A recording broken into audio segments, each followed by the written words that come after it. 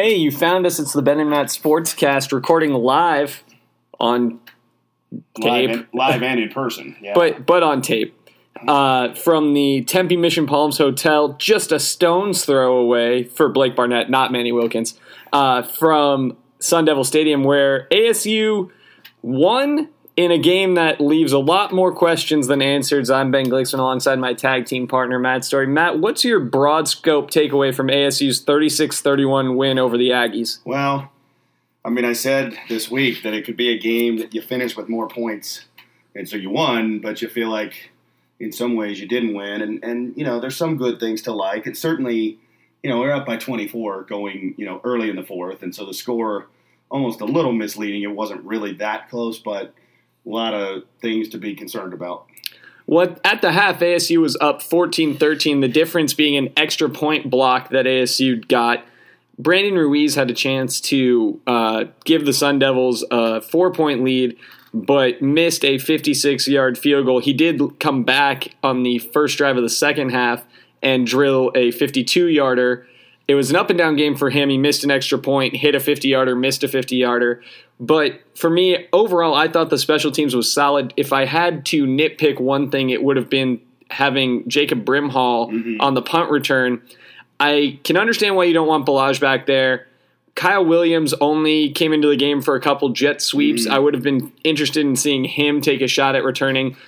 What did you think? Yeah, I wonder, and I don't know this, but we didn't see Ryan Newsom tonight. Apparently, he had a minor injury, and so he didn't play. And maybe he's somebody, given his speed, that he could factor in that.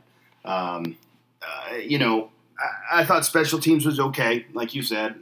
Ruiz, the 56-yarder had plenty of leg. He pulled it, but he's got the leg strength, and the 52-yarder actually wasn't as strong a kick, but he got it there and made it. And the touchbacks on the kickoffs, we talked about that leading up to the season, and the first one was short of a touchback. Everything else after that was.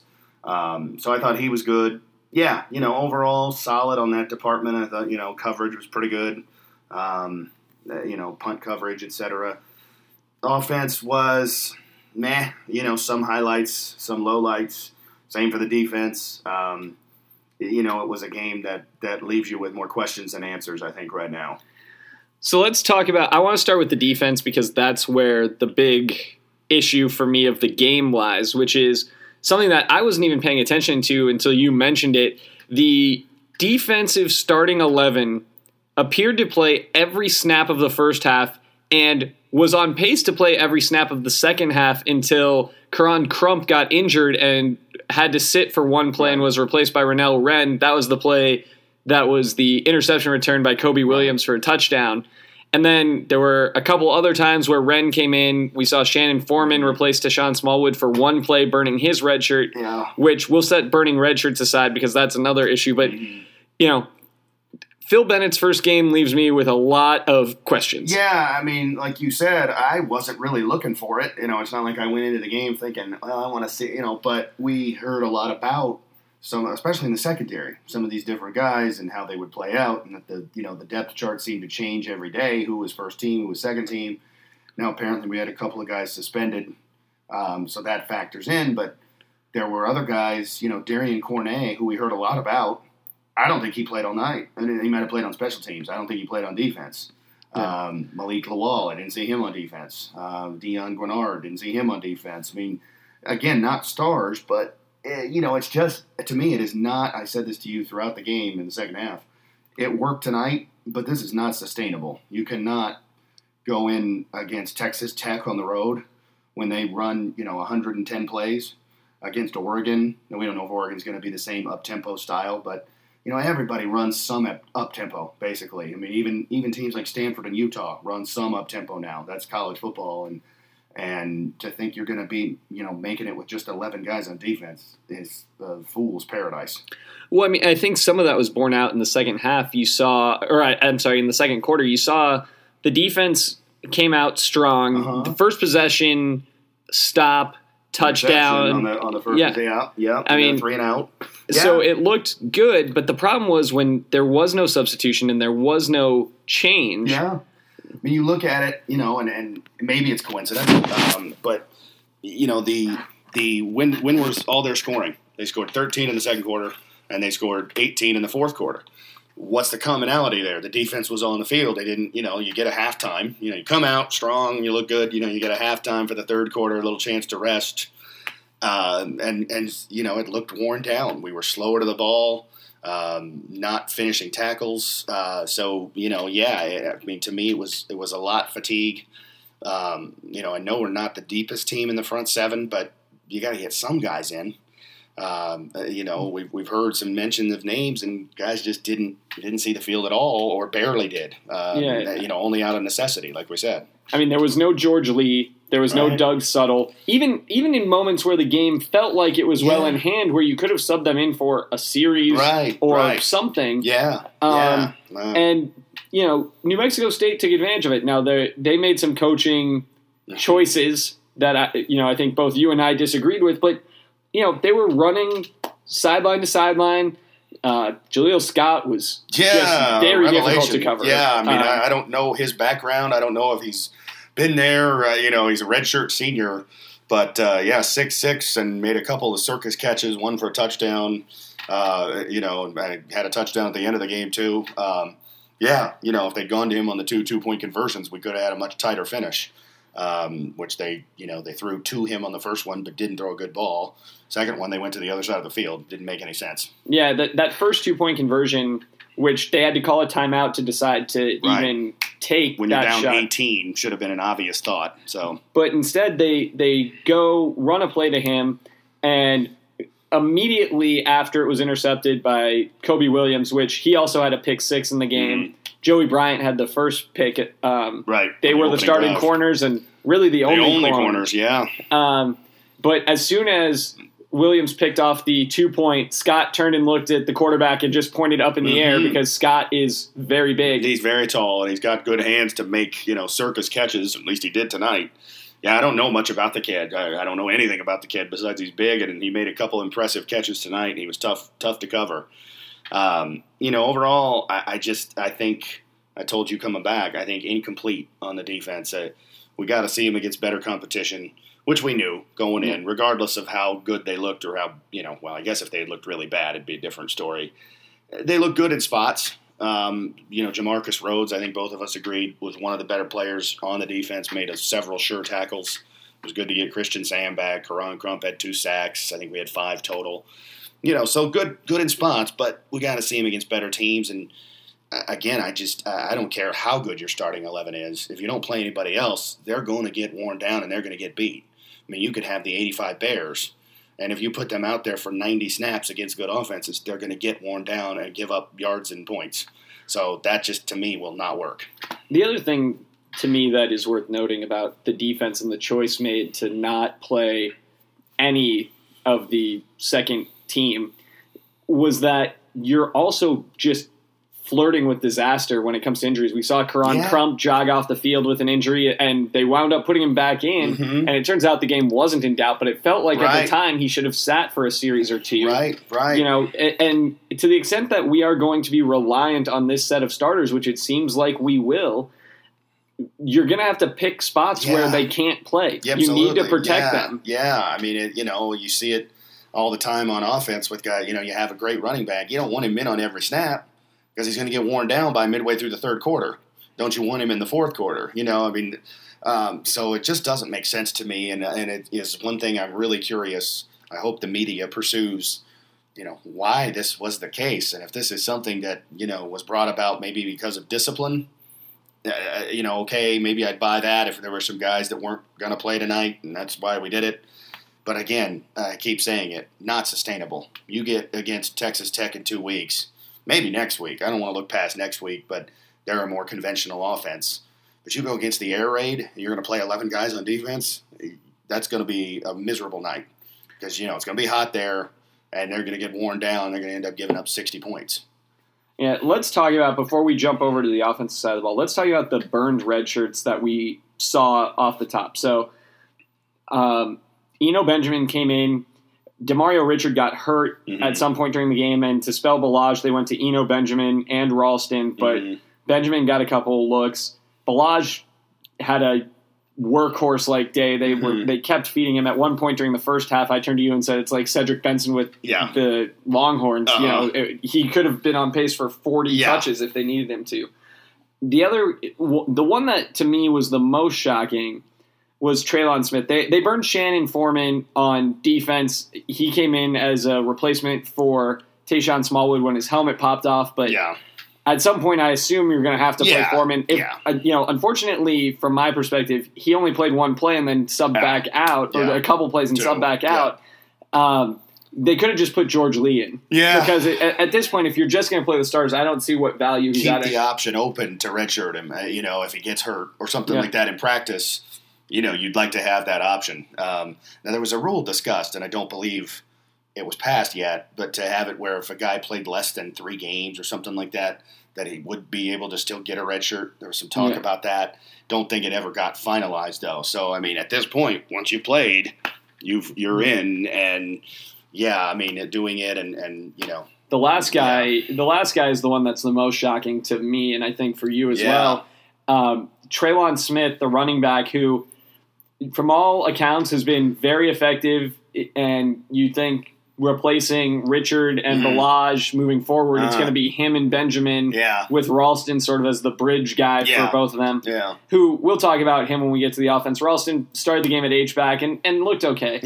But they didn't burn Treylon Smith to play offense. He was on special teams as a gunner. I would hope, as I told you after the game, that the long-term plans for guys like Benjamin, Smith, and Foreman, who I think were the 3, along with Ruiz, who obviously we knew was going to play and be the regular kicker. There might have been a couple others that played on special teams. I'm not sure, but you just didn't get much out of any of them. I'm looking at the numbers. Benjamin got 4 carries. Smith got 1 carry. That must have come on the last drive because we didn't see him in the game. At any of the significant points. No catches for either one. So we don't have snap counts. Benjamin probably ended up with 10 to 15. Smith maybe got a couple snaps late, but not much. So you just have to hope there's a better long-term plan to get them in. Again, you do have several good backs, and I don't expect either one of them to get 200 carries, but you want to make it worthwhile. And early returns, tonight, especially for Smith, not worthwhile. So we'll see. On the offensive side of the ball, first 2 drives looked great. They came out, and it's funny because it almost felt like they had scripted these 15 plays and had been working on just these 15 because everything was crisp. They were imposing their will. They got, on the second drive, they got a busted coverage that led to a long touchdown. 2-play touchdown drive, first drive, no third downs, right? And, marched up the field, never even faced a third down. So, impressive start, and it didn't carry over. Yeah, after those 2 drives, they didn't score again in the first half, and the only reason why Ruiz was even in position to attempt a field goal was Balaj's kick return after we didn't even get a first down off the kick return. we go 3 and out and try a 56-yard field goal. So, the offense became very stagnant. And I'm looking at the numbers again. Manny, 22 of 27, 300 yards, 2 touchdowns, no interceptions. So, by the numbers, doesn't have quarterback rating here. That's going to be a really good quarterback rating. And the numbers are good. And he had nice moments. But I felt a little underwhelmed by him. And as you said several times, the offensive line wasn't very good at all. There were times where it felt like we were running screenplays, but the only people who knew that were the offensive line. Yeah. Because the offensive line was leaky. Yeah. Especially at the guard spot. The right guard spot was very bad. A lot of pressure right in Manny's face. Yeah. It's one thing and you sort of expect it. Teams are going to bring more guys than you can block. Sure. If guys come from the outside. Definitely. It's tough for me to, knock that. But the interior line play, especially sitting there, you realize, Balaj was having to make guys miss in the backfield. Yeah. Manny, there were multiple times where the snap and he's already forced to roll out of the pocket, and it wasn't like the protection was rolling. He was just having to run for his life. There were times I thought he didn't get nearly enough time, and Balaj had the 1 touchdown run there in toward the end of the third quarter, but not a lot of times where he felt like he had a lot of space. He ends up with 18 carries, 79 yards. That's a workman-like day, but I think you hope against New Mexico State I mean, this is a defense that was one of the worst in the country last year, stopping the run. And with sacks, we finished with 79 rushing yards. That's not very good. I mean, I think they allowed, I don't know what the numbers were, over 500 yards total per game, right? Yeah. And one of the worst rush defense. Yeah. Not after tonight. I mean, so now maybe they've improved a lot. Don't know. Time will tell on them as well. I guess we'll see. But, yeah, we did not look overpowering running the ball at all, which is something I think we wanted to be. Didn't look that way. And, Manny had some nice moments. He had the busted coverage play, and he had the long throw to Humphrey, who, very quickly I'll say Humphrey, probably the star of the night offensively, 7 catches, 123 yards, and a touchdown. And some of those were on very difficult balls. Yeah, and the 60-yard touchdown, great throw by Manny, but also a great catch. I mean, he ran the route well, he paced himself well, and he held on to the ball. So many times you see those, and it's right on there, and the guy just, it hits the ground, and, you think, man, missed opportunity. So he was good, but he didn't see much from N'Keal Harry. Jalen Harvey had the 53-yard touchdown, only one other catch. I mean, Harry ends up with 6 catches for 69 yards. It was a quiet 6 catches, I thought. A lot of what they were doing, though, was they were rolling coverage towards Harry. And you could see, I mean, there were times when they were lining up Harry by himself on one side, and the safety wouldn't move. Was over the top, yeah. And that's going to happen. I mean, he's got the bullseye on his back because he was really good last year. Well, and the thing that they used Harry for, and we'll get to Humphrey, and obviously, as Matt mentioned earlier, Newsome didn't play, so we didn't get an assessment on him. But Harry started to almost be used as a first down guy. Yes. He was picking up, going to the sticks and turning around, and he was using his big body to box out. And it wasn't, a couple times he turned those by breaking tackles and made a little more out of it than, he should have. The first catch he had was, probably a 4-yard pass that he turned into a 14-yard pass, so, yeah.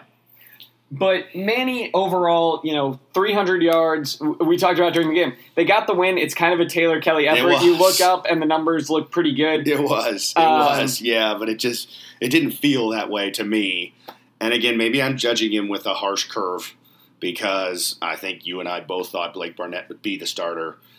There was no movement toward that at all in the fall. And so I told you I was hoping to see Manny come out and just look great and be, so good that we thought, wow, well, that's why.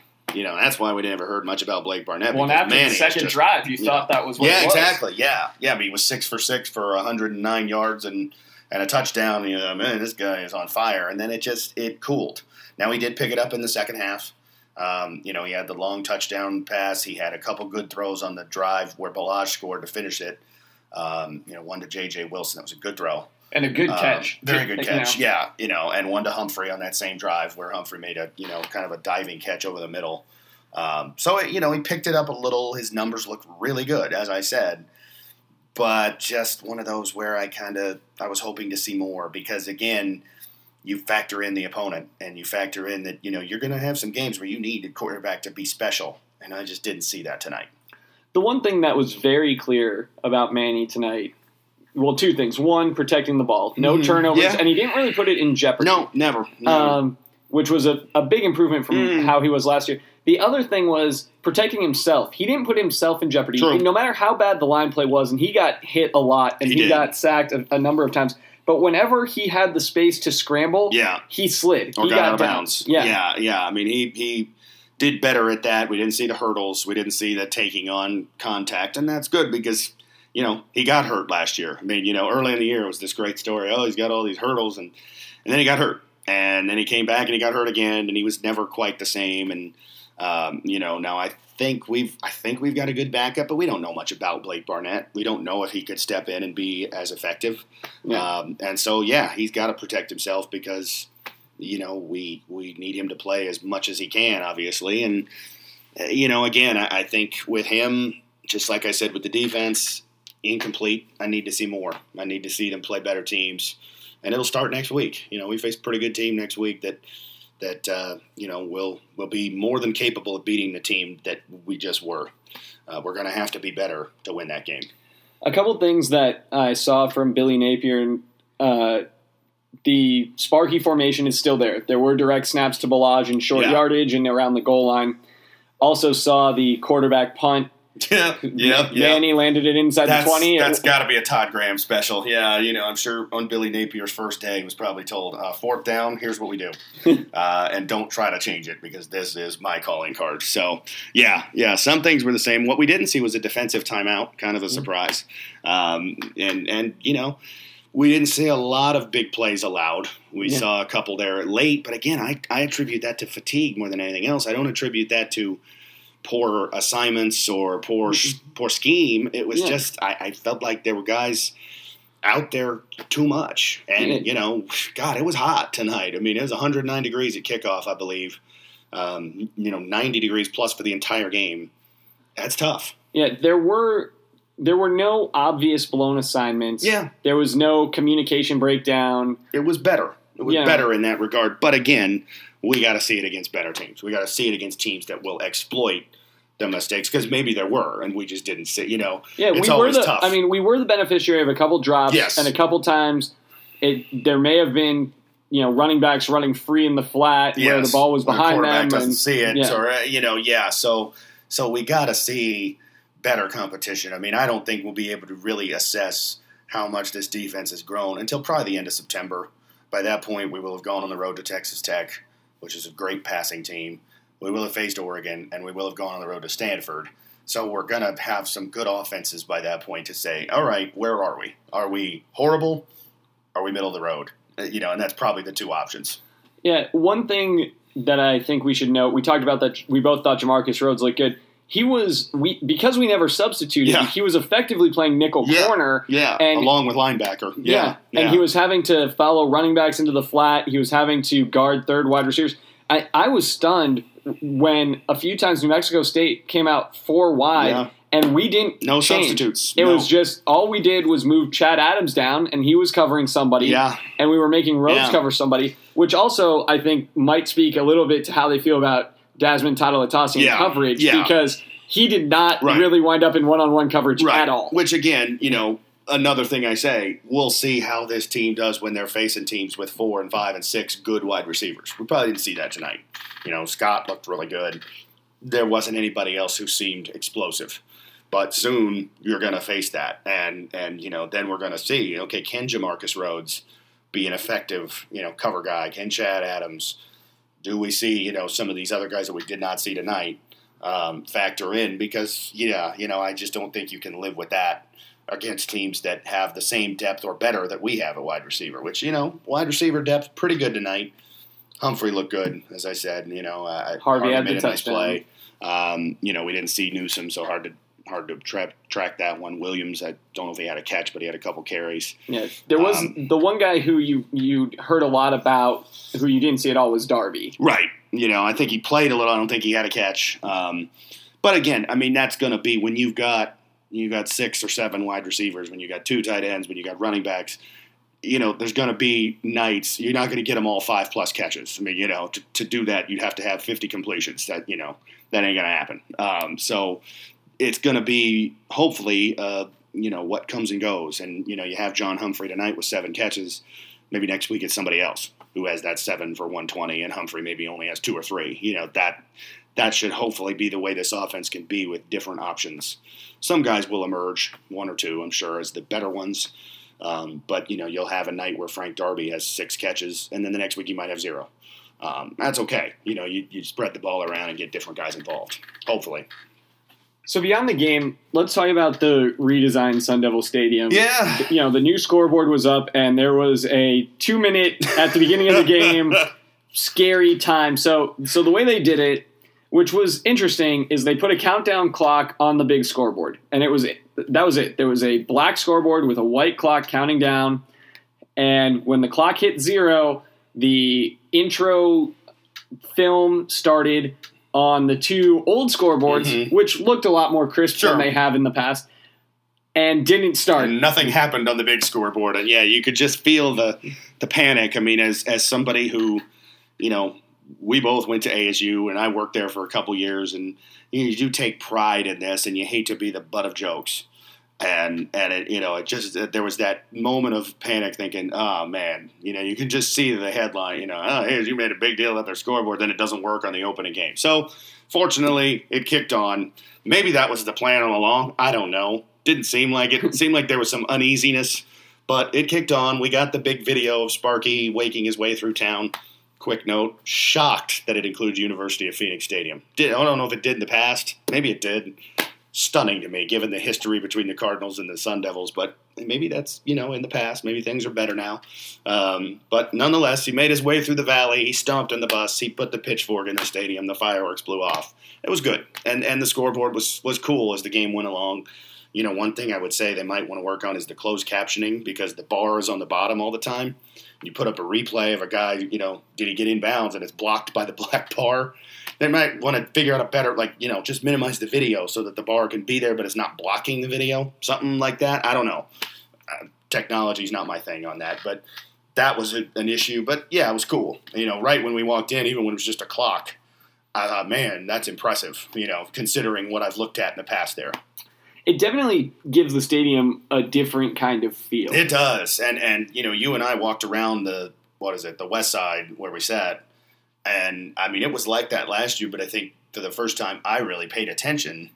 And it felt like we were in a different stadium. The signage was different. And then we walked over to the east side, and it was like stepping, back to the future. You step back, you come down a flight of steps, and it's, you're back at old Sun Devil, where we went to college and where the Cardinals used to play, and it won't look like that for much longer. But yeah, it's weird, because one side of the stadium looks like this fancy, new, crisp, and the other side still looks old and beat up.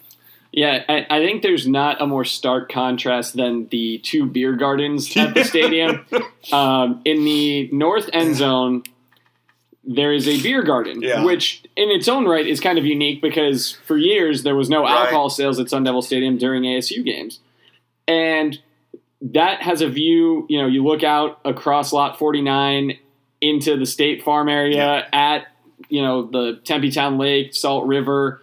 You can see where the bridge goes across. You can see big area too. Big old patio could probably hold, hundreds of people. It wasn't very crowded when we were there, but I'm sure it got more crowded as the crowd filed in. And it's open air. There's nothing over your head. And then when you go to the east side, they have what they consider, or I shouldn't say they consider, what they've labeled a beer garden. The same signage. Yeah, it is the exact same signage. The one on the east side is different. It's much smaller. It looks dirty. Uh-huh. It is manned by one person with one security guard to check IDs. It has a window that opens into the concession stand right next door.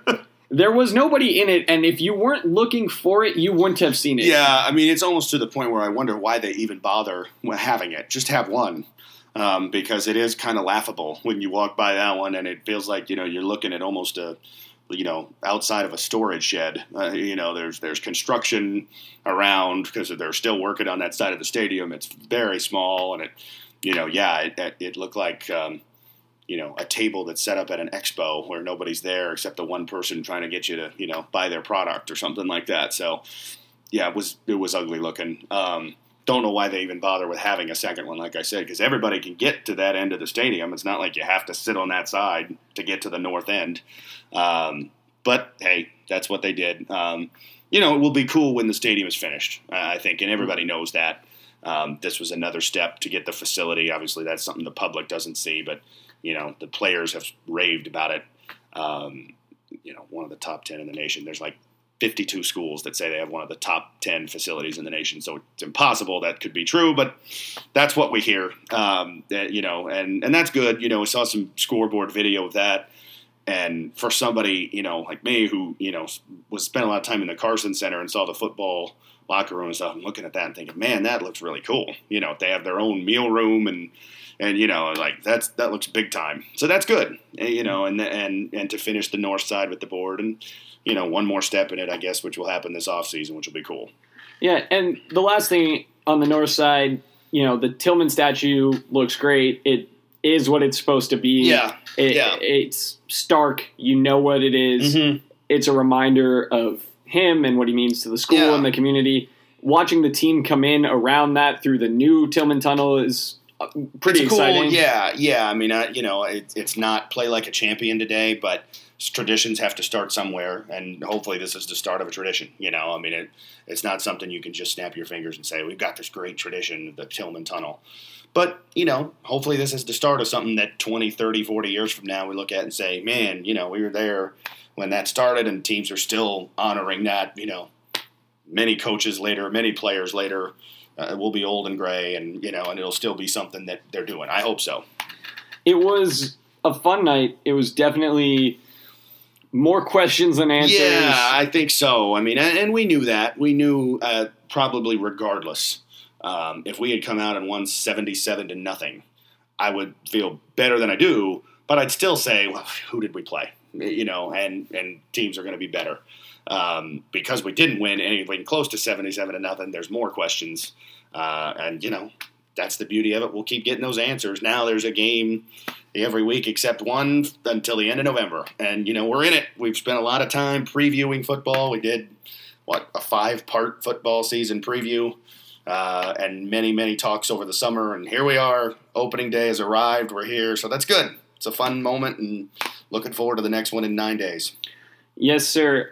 Before we go, just quickly, it was thank you to Greg Powell for meeting us for lunch today at Dave's Doghouse. Thank you to Kevin Brady for fighting the game traffic despite not going to the game to come have dinner with us here at the hotel. Yes, good guys, both of you. It was fun catching up. And Ben, thanks for coming down. A good time. We're glad we got to see a game in person.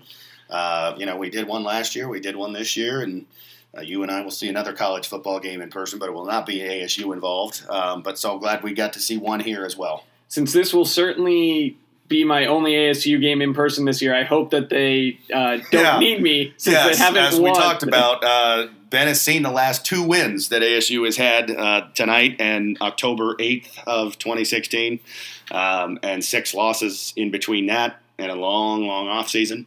So hopefully that streak will end next week, but hopefully soon enough that streak will end, because it will be the last one you see, and I don't want to see 1-11. It'd be very bad if we make it to November and that's still the case. I agree. Elisa, thanks for being a good sport about us giving your son a Sparky doll. Until next time, he's Matt, I'm Ben. It's the Ben and Matt Sportscast.